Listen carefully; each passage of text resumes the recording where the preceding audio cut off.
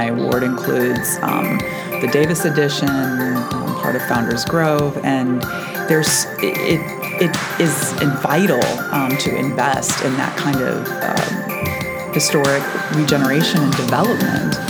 Pod BN Elections Edition.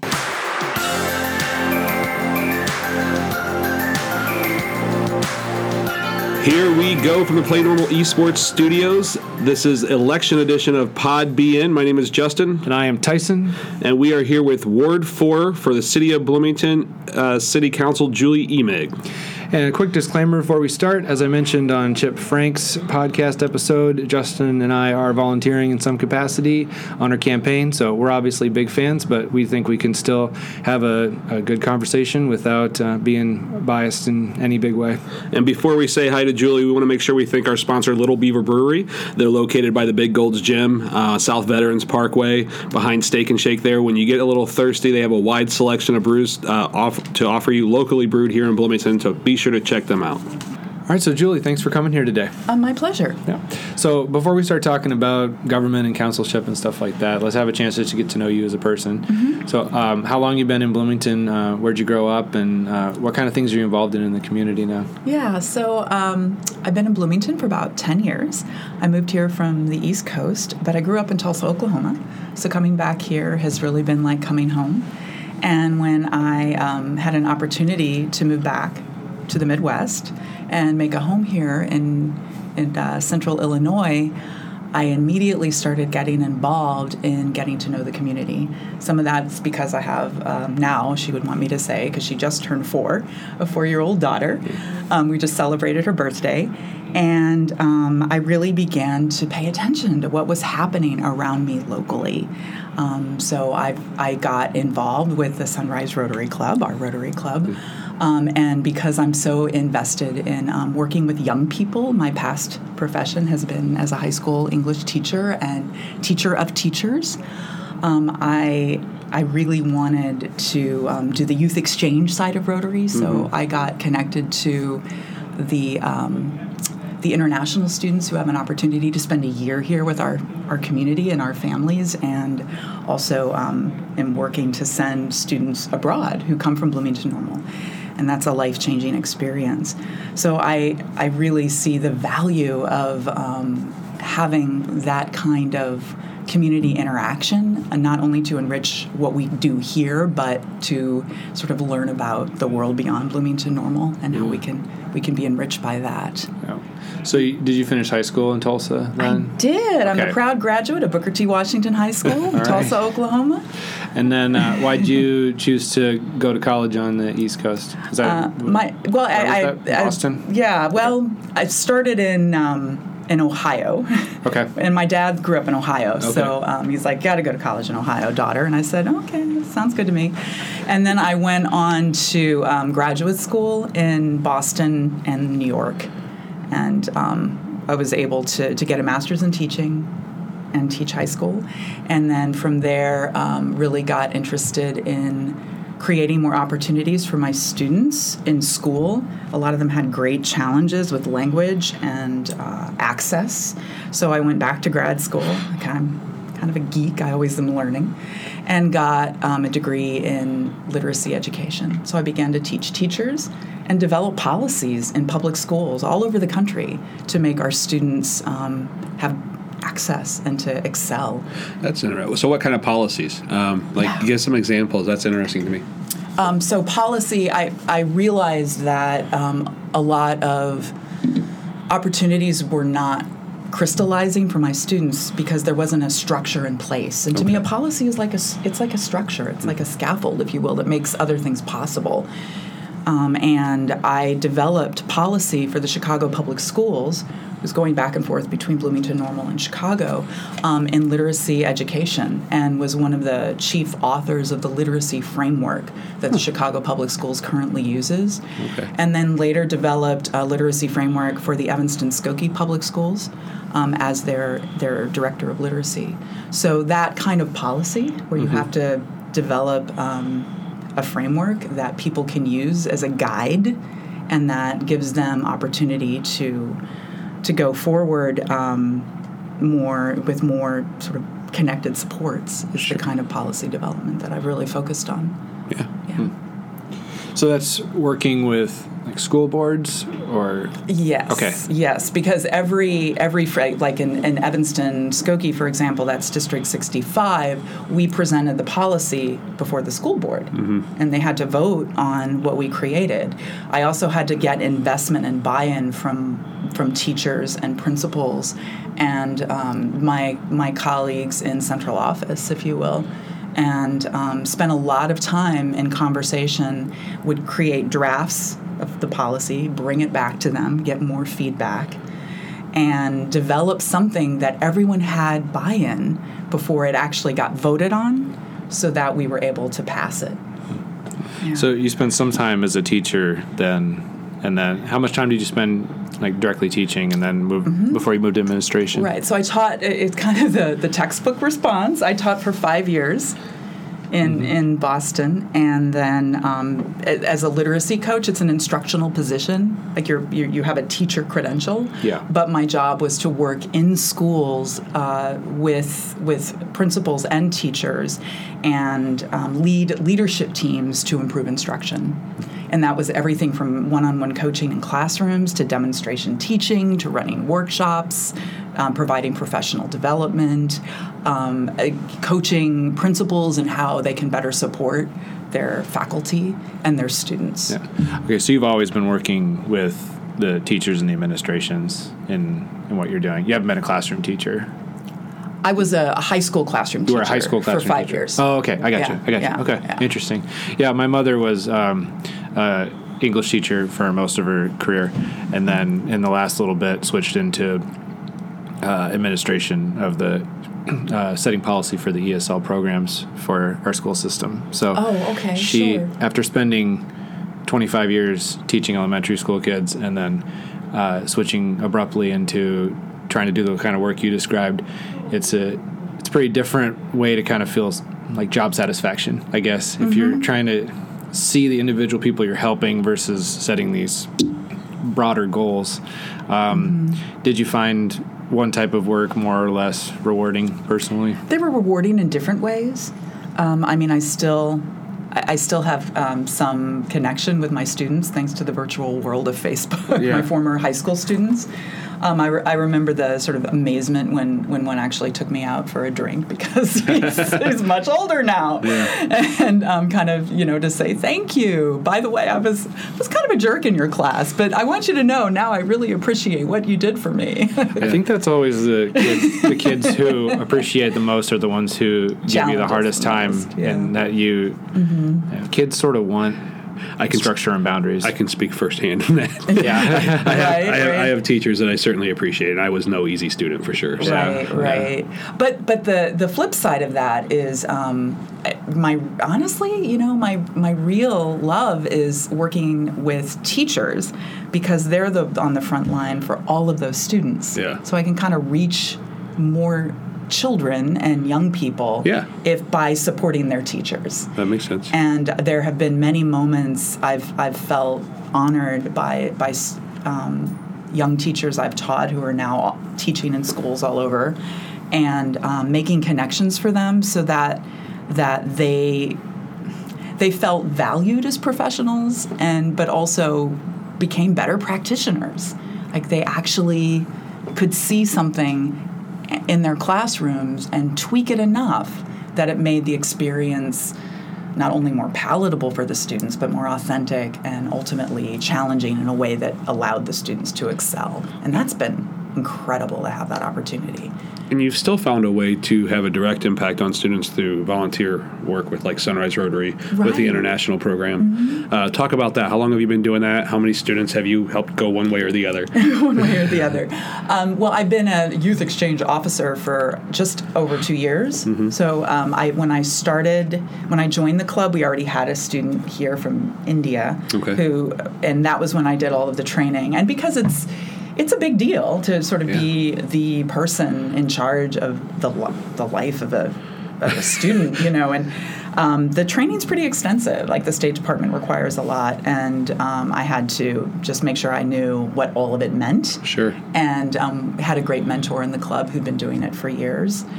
And so the second year, we hosted a student, a very lively young man from Argentina, and he's probably famous. I think more people know who he is than know who I am, and I'm running for city council.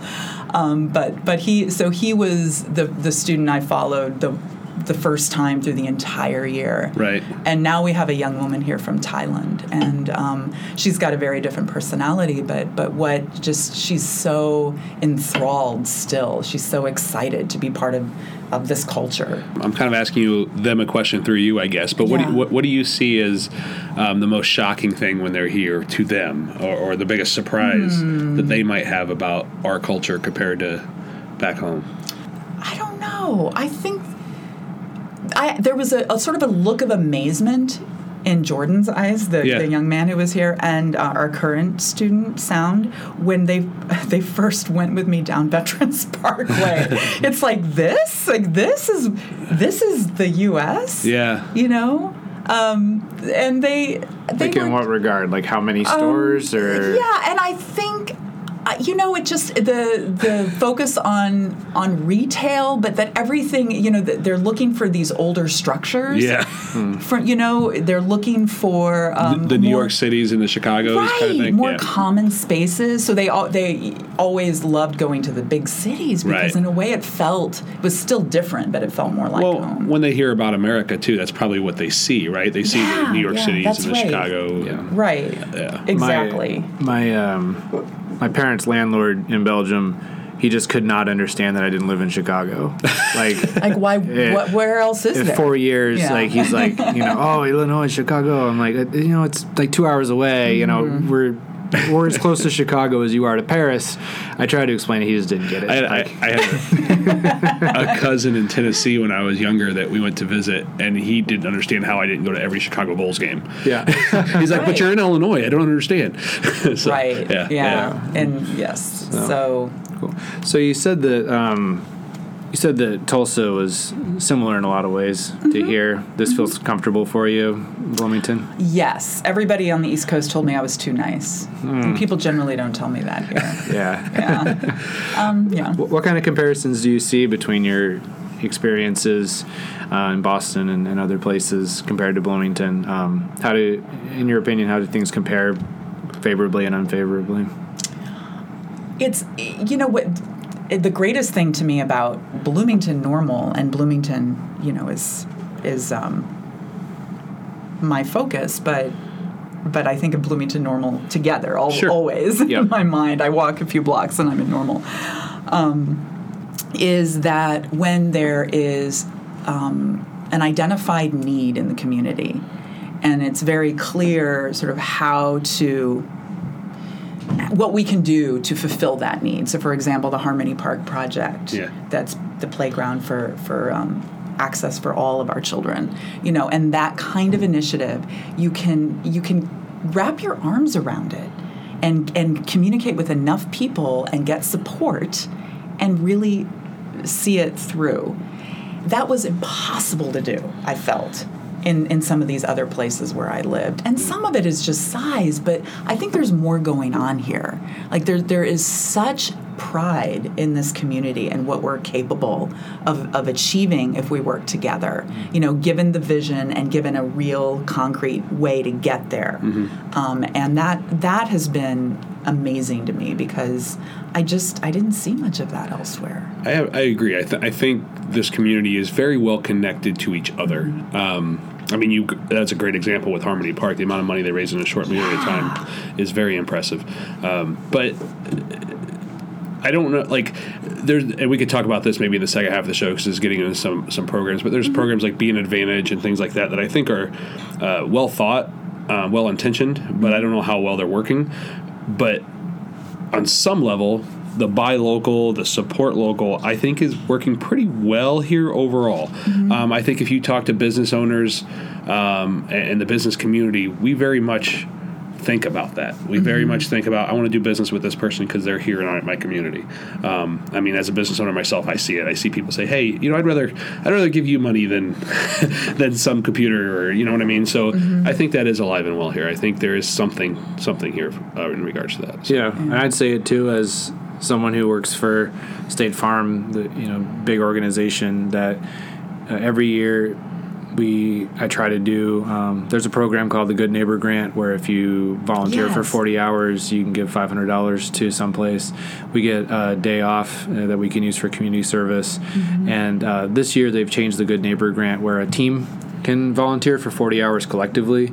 So we found out about that, and within the first month, my department's already trying to figure out like what's our charitable initiative so we can go out and make things better. And it's I mean, I lived in Indiana for a year, but otherwise this is the only place I've lived, so this kind of just feels normal to me. But it's not like that everywhere, where you're all looking out for each other. I also think that it's possible that we just hear about it more here because of our size too. I mean, some of it's size. Those things could be happening in Boston, Chicago, LA, wherever. Right, and but it's just so large, it's diluted a little bit. Yeah. So you said you were involved in Rotary, and then sorry, what was the other organization? Or was it through Rotary that you were doing? It's through Rotary. I was doing Rotary Youth Exchange, but you were just talking about what State Farm offers in terms of community service and support. And I literally just came from a BCAI board meeting. I'm a board member for BCAI, School of the Arts. And we were just talking about how a lot of the parents who have children who participate in the arts programming there are employees at State Farm, and they volunteer. And so how can we crystallize that so they're able to contribute in a way through their work to this program? And that clicked for me. So what's BCAI for? Breaking Chains, Advancing Increase. School of the Arts.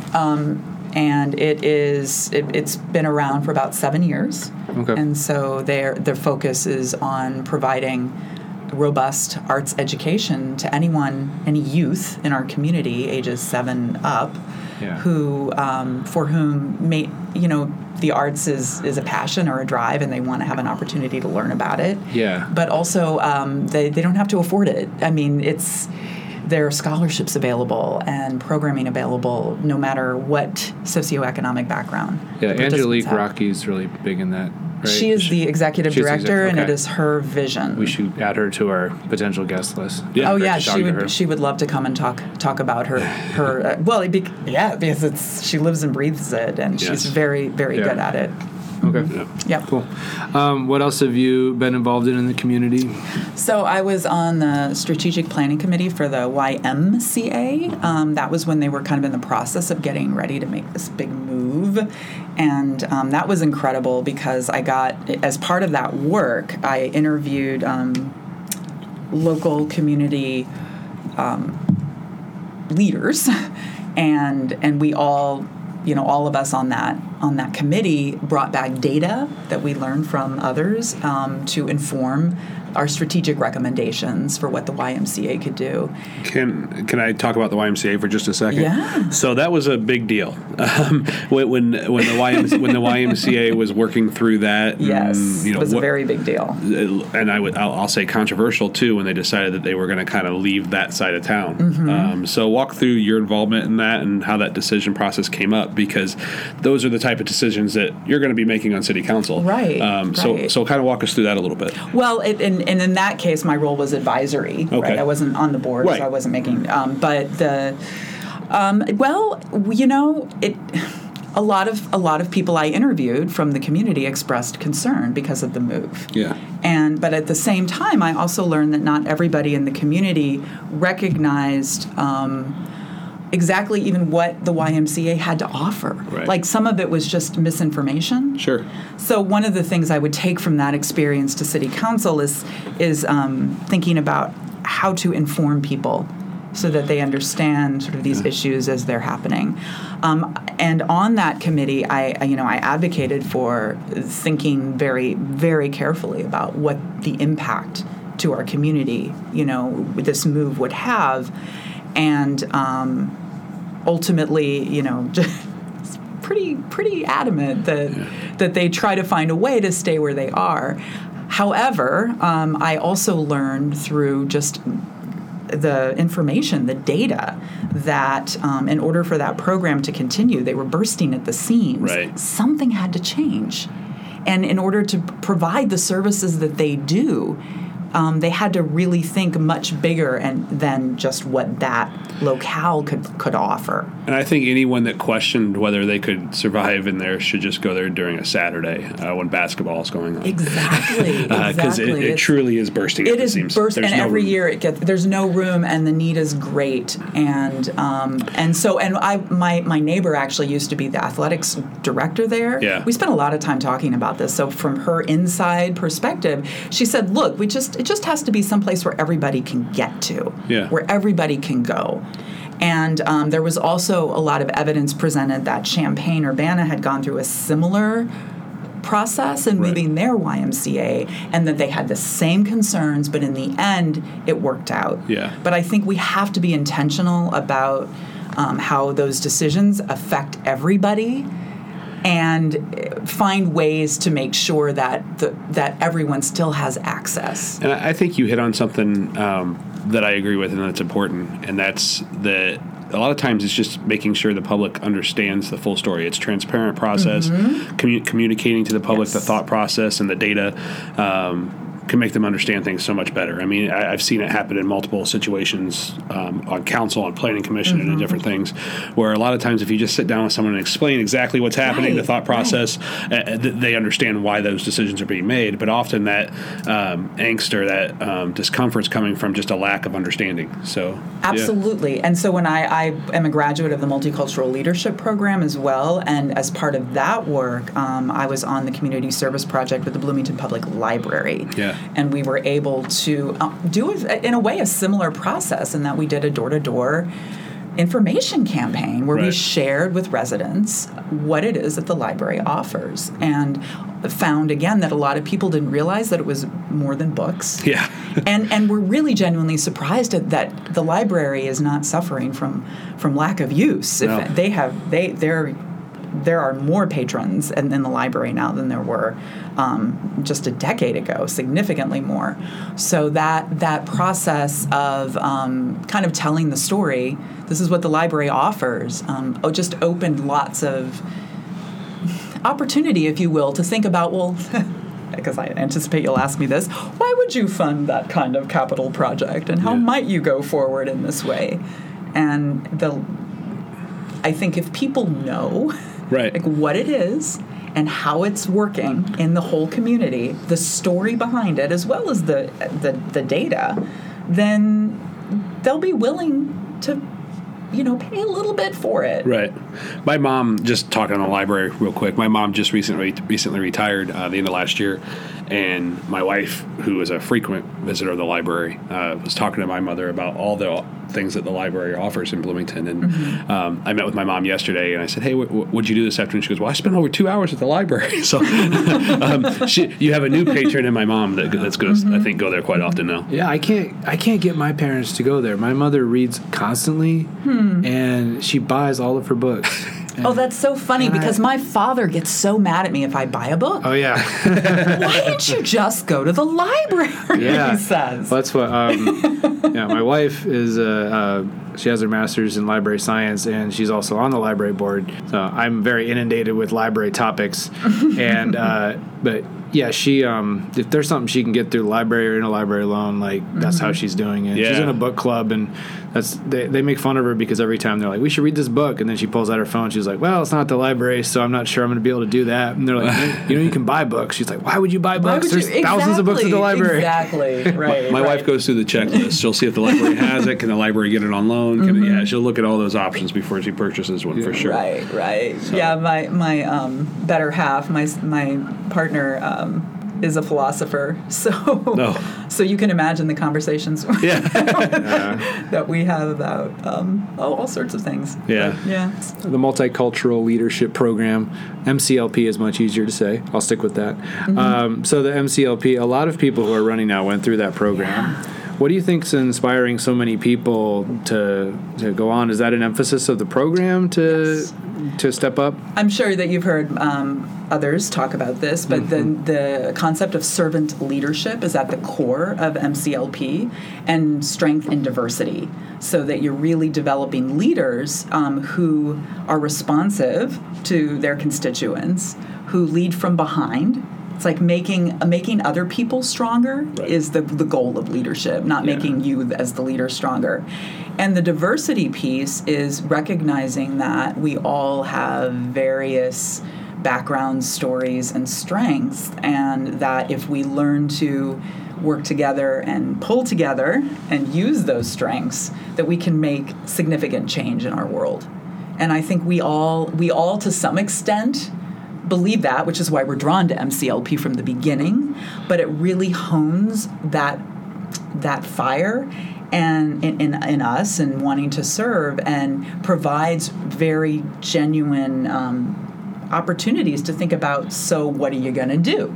Now that you've experienced this program, how can you actually engage in work in your life, no matter what it is you do, where you are providing this kind of servant leadership for others. What I found, and I went through to a MCLP information session, for lack of a better word. I did that a couple of years ago. I didn't end up going through the program just because of time restraints. But what I find fascinating is everybody I talk to that's gone through the program is now volunteering within the program.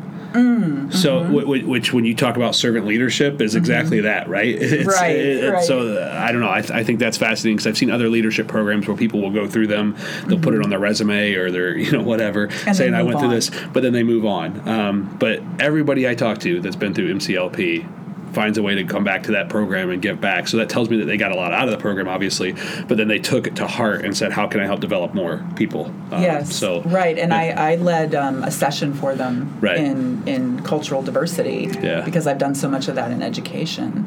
And that was that. And when the director, Linda Bolivar, asked me to do it, I didn't think twice, because of course I'll do this. Now you're running for council. Now I'm running for council. So let's just talk about that real quick before we take a break. Where did that leap come in? You've obviously volunteered in a number of capacities over the last 10 years since you've been in the area. What now has led you to say, okay, now I'm going to step up into the city council role? I think most of it is because I realized, in part through MCLP, but also in a lot of the policy work I've done in education, that the greatest impact is at the local level. And that's whether it's the school or the council, a governance structure in a community like ours. And I saw this as an opportunity to be a true servant leader, to have the impact. Well, let me think. To be able to lead from behind and to think of ways to legislate and govern and create policy that really is responsive to the needs of my constituents, but also moves us all forward.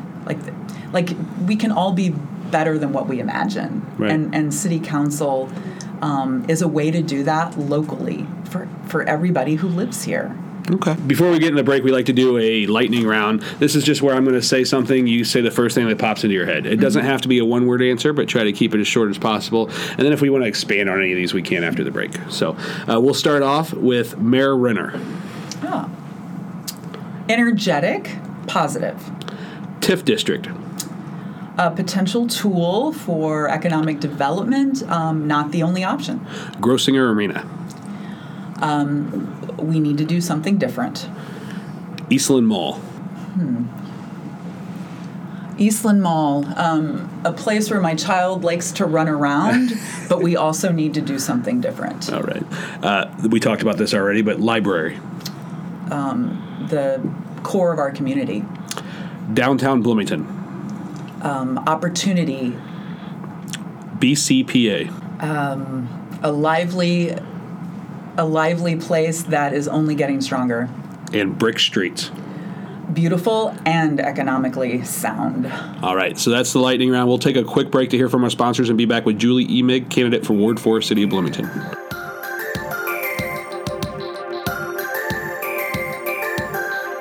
We want to thank our sponsor, Play Normal Esports at 802 South El Dorado Road in Bloomington. You got kids coming up on spring break, and they're going to have a spring break bash from March 25th through March 29th from noon to 6 p.m. $20 will get you 5 hours of play at Play Normal Esports. Check out more information at playnormalesports.com or visit them at 802 South El Dorado Road in Bloomington.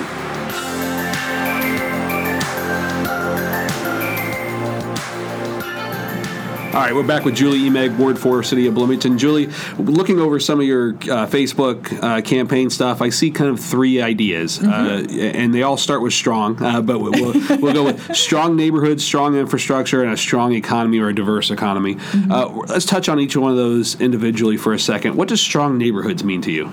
A strong neighborhood is, for me, very important because in the ward I represent, there are a lot of our historic neighborhoods. Right. So I live in White's Place, and my ward includes the Davis Addition, part of Founders Grove, and it is vital to invest in that kind of historic regeneration and development.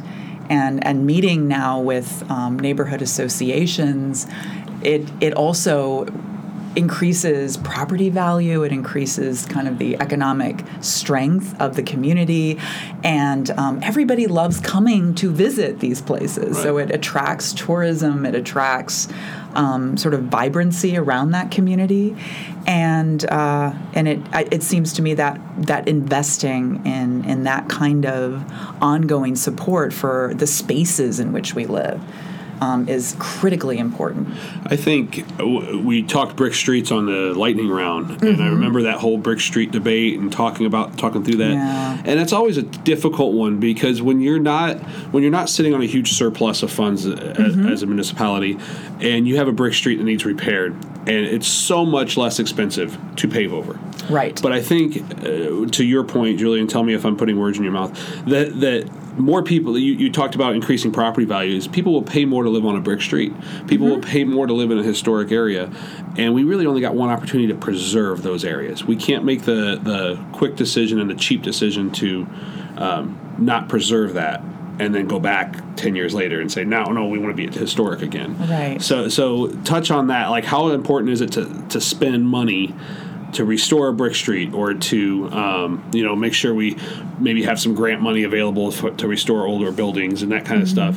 What does that do nuts and bolts wise for the city? Like, why is it an investment and not just wasteful spending? Right. And I've thought a lot about this because it's important to many of my constituents, and I also looked at the Brick Streets plan, master plan that was put together, and that is a very, very thorough piece of work that really highlights the investment in this kind of transformation of our infrastructure. Not even transformation, but just let's keep it vital. It's like make it continue to work for our community.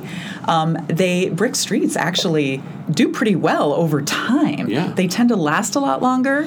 With the dramatic weather changes we've been having, the potholes are even more problematic than ever before. And as I've been canvassing along some of these brick streets, I've noticed that there aren't they don't any get the potholes. Yeah. So not only is it really just good workmanship that lasts, but it also does add an aesthetic quality to the community that turns out to translate into a financial investment. And I think the plan lays out very incrementally how you can do this, like which streets need the sort of the most immediate support, where we can start very slowly to develop those spaces and make them begin to change some of the structures that really do need to be patched in a way that maintains the brick streets. Brick streets tends to be one of the examples that people gravitate towards when they're thinking about ward-specific initiatives, because if there are probably some brick streets outside of Ward 4, but they're predominantly there. Yeah. Ward 4, Ward 6, maybe Ward 7. Yeah, definitely not. The ones Ward out 9s. or 8 even. Right. So how do you think that kind of thing can be championed on the council in a way that people understand the benefit to the whole city and not make it seem like you're just looking out for your specific voting block. Mm-hmm. Well, I think that in our community, everyone gravitates towards these old structures. I mean, it's no accident that everybody on White Place has to buy hundreds of bowls of candy at Halloween because the entire community comes to trick or treat there. And some of it is just that it's a fun street to walk on, but it also there's a whole aesthetic appeal to that, and I think people like that. That's really interesting to me that you made that connection of people coming there to trick or treat because it's a fun street to walk on. Because both Tyson and I have talked many times on podcast about walkability, and I think White's Place definitely has it. So that's a good point. So there's also the tourism, like you mentioned, around the David Davis Mansion and around those neighborhoods, about how there's such a rich history there of bringing people to the city. It's worth it to invest.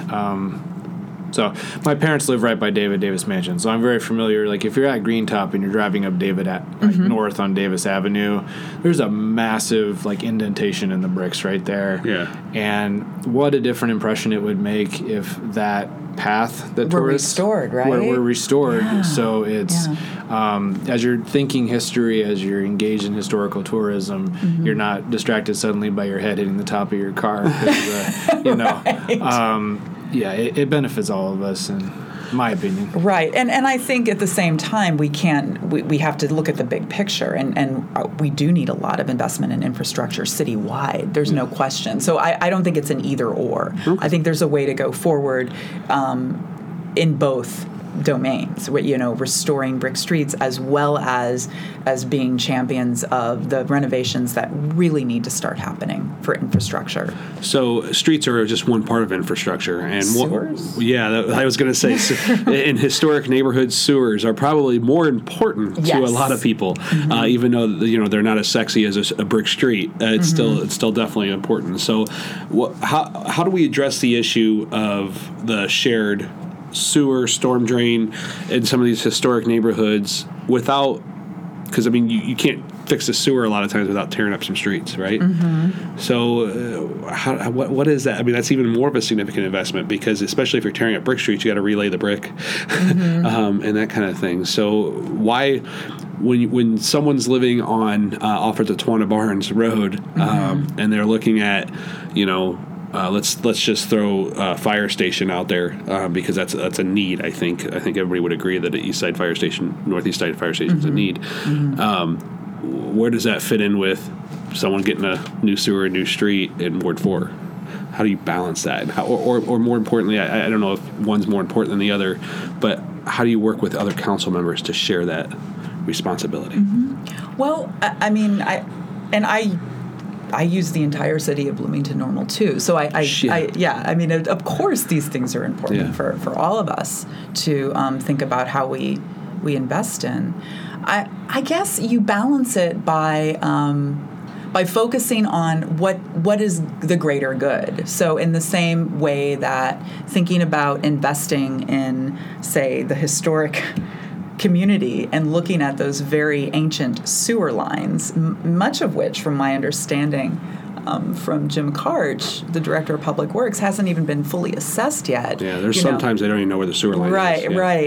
But at the same time, there's new technology and opportunity to find that out, so that you make strategic decisions based on that data, based on that information, and that you recognize that the older parts of town, the sewers there might need some more renovation than the newer parts of our community, and therefore there might be an opportunity to think about how that gets funded. I think, sorry to interrupt, I think we talked to Karen Schmidt about that, how Alderman for Ward 6 is right now the policy of the city is to spend an equal amount of money on streets and sewers in each ward. What's your thoughts on that? I think it should be need based. I think it should be based on evidence from those who work in that domain and can say with expertise, hey, this is where we really need to work on renovating and saving the infrastructure, because it has the greatest need. Yeah. So I think it makes more sense for How money is to that- go where the need is. How is that going to get done, though? Because I think that would be such a difficult challenge. Because even if you have a open enough council where they can say, "Hey, Director of Public Works, we trust you. Show us the data where this ward needs it more than this ward." But then another election cycle happens, or something changes. Then you have this alderman that says, "Wait a minute. Why is Ward 4 and Ward 6 getting all this money? Ward 8 and 9 need some of this money too." I mean, how do you create policy or to be able to change that in a way that is fair? But as Tyson, I think it was your line, right? Fair doesn't always mean equal. Yeah. Right. In education, we know that very well. It doesn't work if it's all the same. Yeah. So I would approach it the way I have with all of the sort of the policy work I've done, as well as trying to get, say, a group of faculty to implement a new approach to teaching, that you really focus on communicating what it is about your initiative that makes sense for everyone. And genuinely listen to, well, here's my concern. If you spend X money on this, then what are we going to do over here? Well, I don't think it has to be either or. It seems to me that we can agree that there are things that are going to be good for all of us. That may mean that I don't sort of get everything that I envision happening in Ward 4 to preserve those historic areas, but there's something we can do to move towards preservation that's good for everybody. And there's something we can do to build that fire station that is incredibly important in other parts of our community. I think that we need to agree why we're doing it overall, and then figure out the best way to balance the resources we have. Isn't so much of that just the dynamic on the council, though? I mean, being able to look at 2 to 3 of your other colleagues on council and say, let's go have coffee and be friendly. I think that's what's been missing on Bloomington. I think it's been better as of late, but certainly for a number of years, it seemed like outside of the hour and a half to 2 hours they spent together every other Monday, they weren't. they didn't talk much to each other. Yeah, I think that those conversations are one of the most important things we can do. Yeah. And when I worked to recruit science teachers on a literacy grant that I ran out of UIC, nobody at the school was able to recruit very many teachers because the researchers and the faculty did not go to the teachers where they live, where they work, what their issues were, what their concerns were. And I was hired to be the bridge. Right. So I went to the schools. I drove all over the greater Chicago area and recruited, up to 75, 80 teachers. And they said, "How did you do that?" I'm like, well, I talked to people. Yeah. I mean, you have coffee. I would do hall duty with them during their breaks. We would do hall duty together, do lunch duty together. I mean, there are ways that and I don't mean to say that I would be doing hall duty with my fellow aldermen. Well, that would be kind of interesting. But you just find opportunities to have conversations and genuinely listen to what other views are and what is needed. So you can come to some shared understanding. Even if you don't agree, you understand where somebody else is coming from. Yeah, that's so important, and I'm glad to hear you say that, and also so many of the other council candidates saying that they're coming in with that spirit. Because if you just look at one particular issue and you say, brick streets, well, that's just a handful of wards, and I'm the Ward X alderman, and I don't care about that. There's going to be things that let's say it's Ward 9. So, they're like, well, I don't care about brick streets, but they have more of a concern about fire response times. Ward 4 is not as concerned with fire response times. Fire can get there just fine. So if you go issue by issue, there's going to be places in the city that are more in need of certain services and less in need in certain ones. And so if you have a longer term relationship with each other, I think you can see that. You can see that, like, giving a little bit now, you have trust that you'll receive a bit more back later. Absolutely. I am hopeful that in April that we'll see more of that. Hopefully people will live by the what they're saying in their campaign promises. In their campaign promises. Sure. If there's one that I'm hoping people will keep, I think it's that one. Mm-hmm. It definitely would have a big impact. So, your last bullet point on kind of your platform is a strong or diverse economy. Yes. Can you expand on that for me? What can you bring to council that's going to make the economy stronger or more diverse in Bloomington? That question goes back to what we talked about earlier and really thinking about investing in local business. I think that there are many opportunities in our community for more business to thrive. We have a lot of very successful small businesses. We can have many more, but they need to know how to do that. They need support. And so I'm a big fan of the Small Business Development Center at Wesleyan because they provide so much support, and I understand from them that they can't meet the need. They can't keep up with the requests that they're getting for that kind of innovation and support.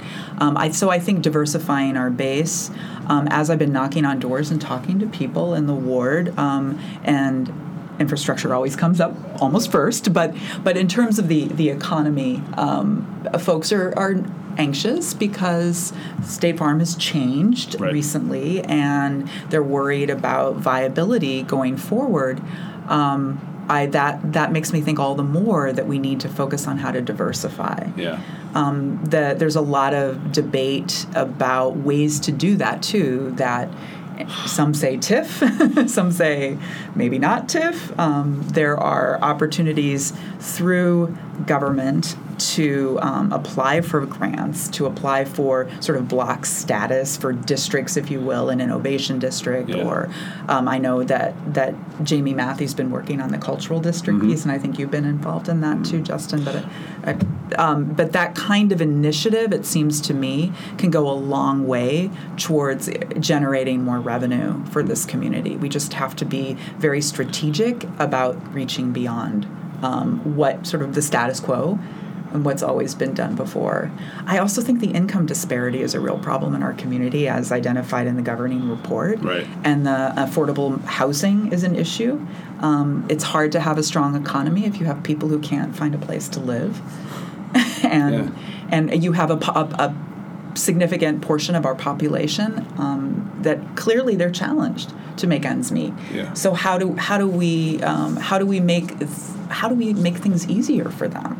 And I understand that mixed structures, thinking about mixed income structures, is one approach.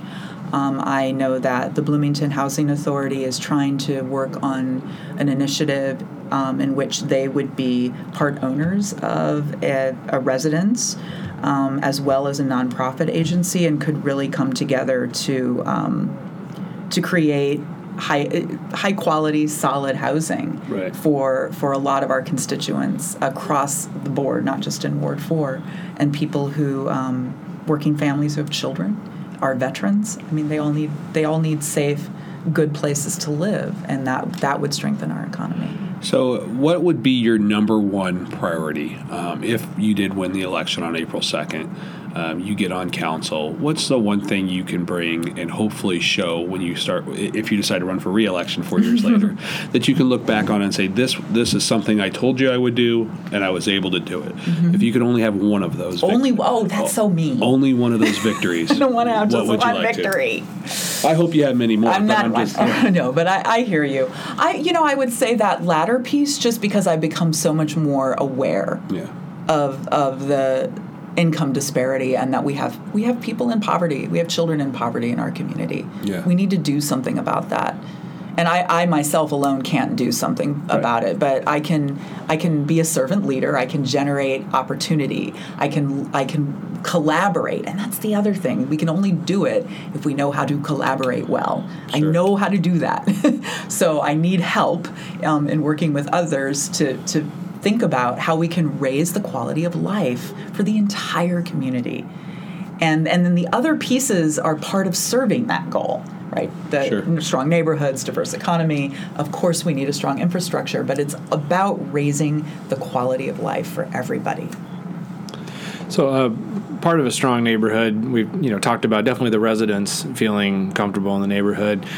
We also want people who visit here to feel comfortable, or people who are new to town. I didn't want to specifically just ask about the welcoming ordinance, because I think that's one part of a larger conversation and a larger. I sound like Karen Schmidt now, but she made a compelling case. Yes. That is one part, and it's important to talk about. But there's a broader context of how do we make sure that when people come in, that they have the support that they need to be successful here. And since you've known people who have gone through that experience, what do you think the role of the city is there? And the vast majority of my high school students back in the day, when I taught in the classroom, were from other countries. I think something like a welcoming ordinance is necessary, but ultimately insufficient. So, as you said, Alderman Schmidt was talking about the greater conversation. I do think passing something like that does do a lot, even in its symbolic import. That's powerful. I'm a literacy specialist, so I think about words and symbols and how people perceive the way that others think of them through language. So I would say that we do need doing something like that is a positive thing, but it can't be the only thing. Yeah. It's a beginning. And there are many organizations in our community that are committed to supporting families, whether they are families who are trying to make sense of American culture, or whether they're families who are just struggling to survive. We have community resources, so how can we work together to do more collectively? I love attending the Immigrant Project's annual fundraiser and luncheon, and they work very closely with the immigrant population here and really hew to policy and legislation that makes sense, but also supporting families who come here. And we have the resources. I think they just need to be mobilized, and there needs to be greater communication. Julie, we're coming up on the end of time, so I want to make sure we give you the opportunity to let people know where they can learn more about you. Do you have a Facebook page, a website that you could direct people to? I do. I have a Facebook page, Julie Emig for Ward 4, and I encourage anybody to go there to find out more information about me.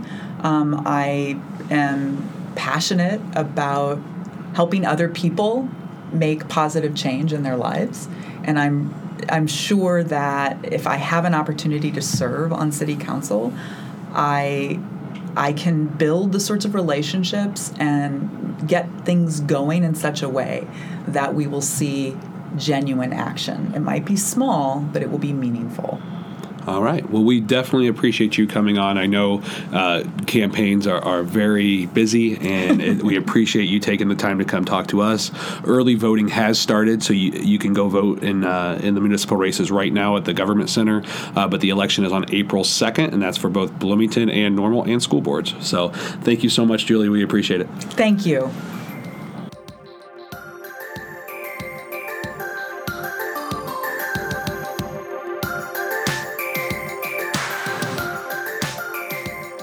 Well, with that conversation, we are done with Pod BN Election Edition. How are you feeling about that, Justin? I'm ready for a nap.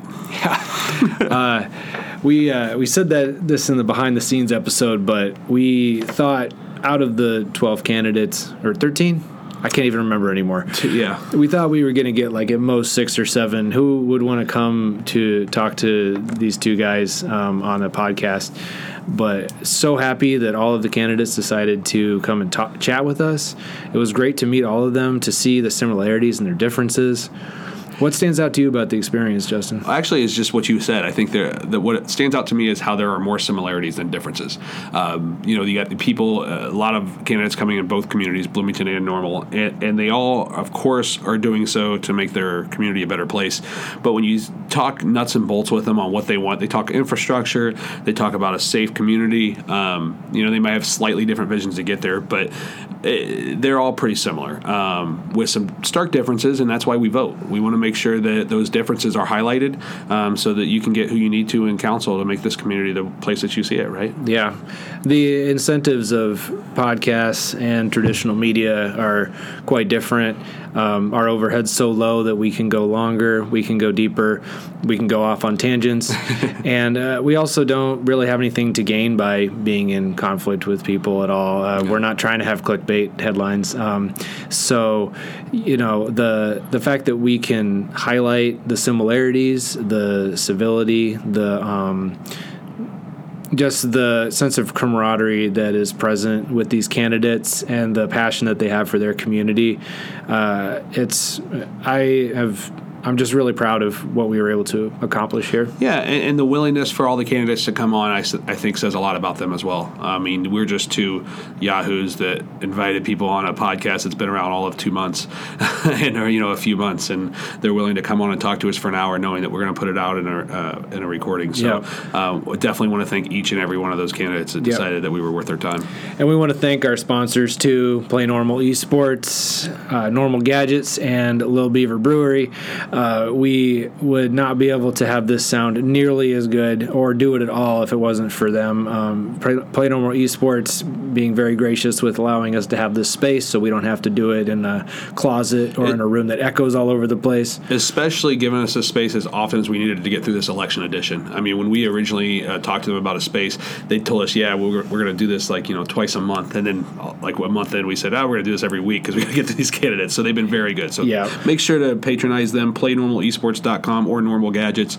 They've been awesome to us. Yeah, and I'll mention too something we haven't said before about them with regards to the graciousness they have. The staff is very generous. They're very helpful. Whenever I've had any kind of issue with trying to get things set up or trying to move some of their equipment around, they're awesome. And I have no doubt that if you come in here and are trying to just get into some video gaming, that they would be very helpful and gracious to you as well. Yeah, they're a shining example of customer service for sure. Yep.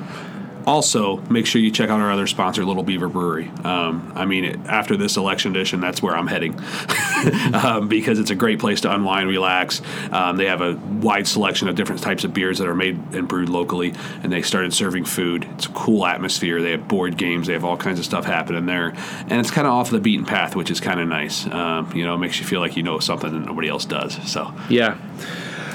All right, well, we're going to get back to just our normal cadence of twice a month here. We've got a lot of people who we have invitations out to try to come on and talk to us, variety of different backgrounds and interests, and we'll just keep trying to bring you the same types of conversations and ideas that we have been bringing. Yeah, interesting people all around McLean County, so I appreciate everybody that's sending us messages with suggestions of guests. Please keep those coming. I promise we'll reach out to them. And if there's only one thing I want you to take away from PodBN is that there is a municipal election on April 2nd, and your vote matters. Early voting is open now. If you don't think you can remember on that day, go ahead and go vote now. And just make your voice heard and participate in these elections. The turnout is always so low in municipal elections, and if we can do a little bit to increase that turnout, that would just be an awesome result. Yeah, and local elections matter. The government that's closest to you has the biggest impact on your life, so go vote. All right. Are we done? Yeah, let's be done.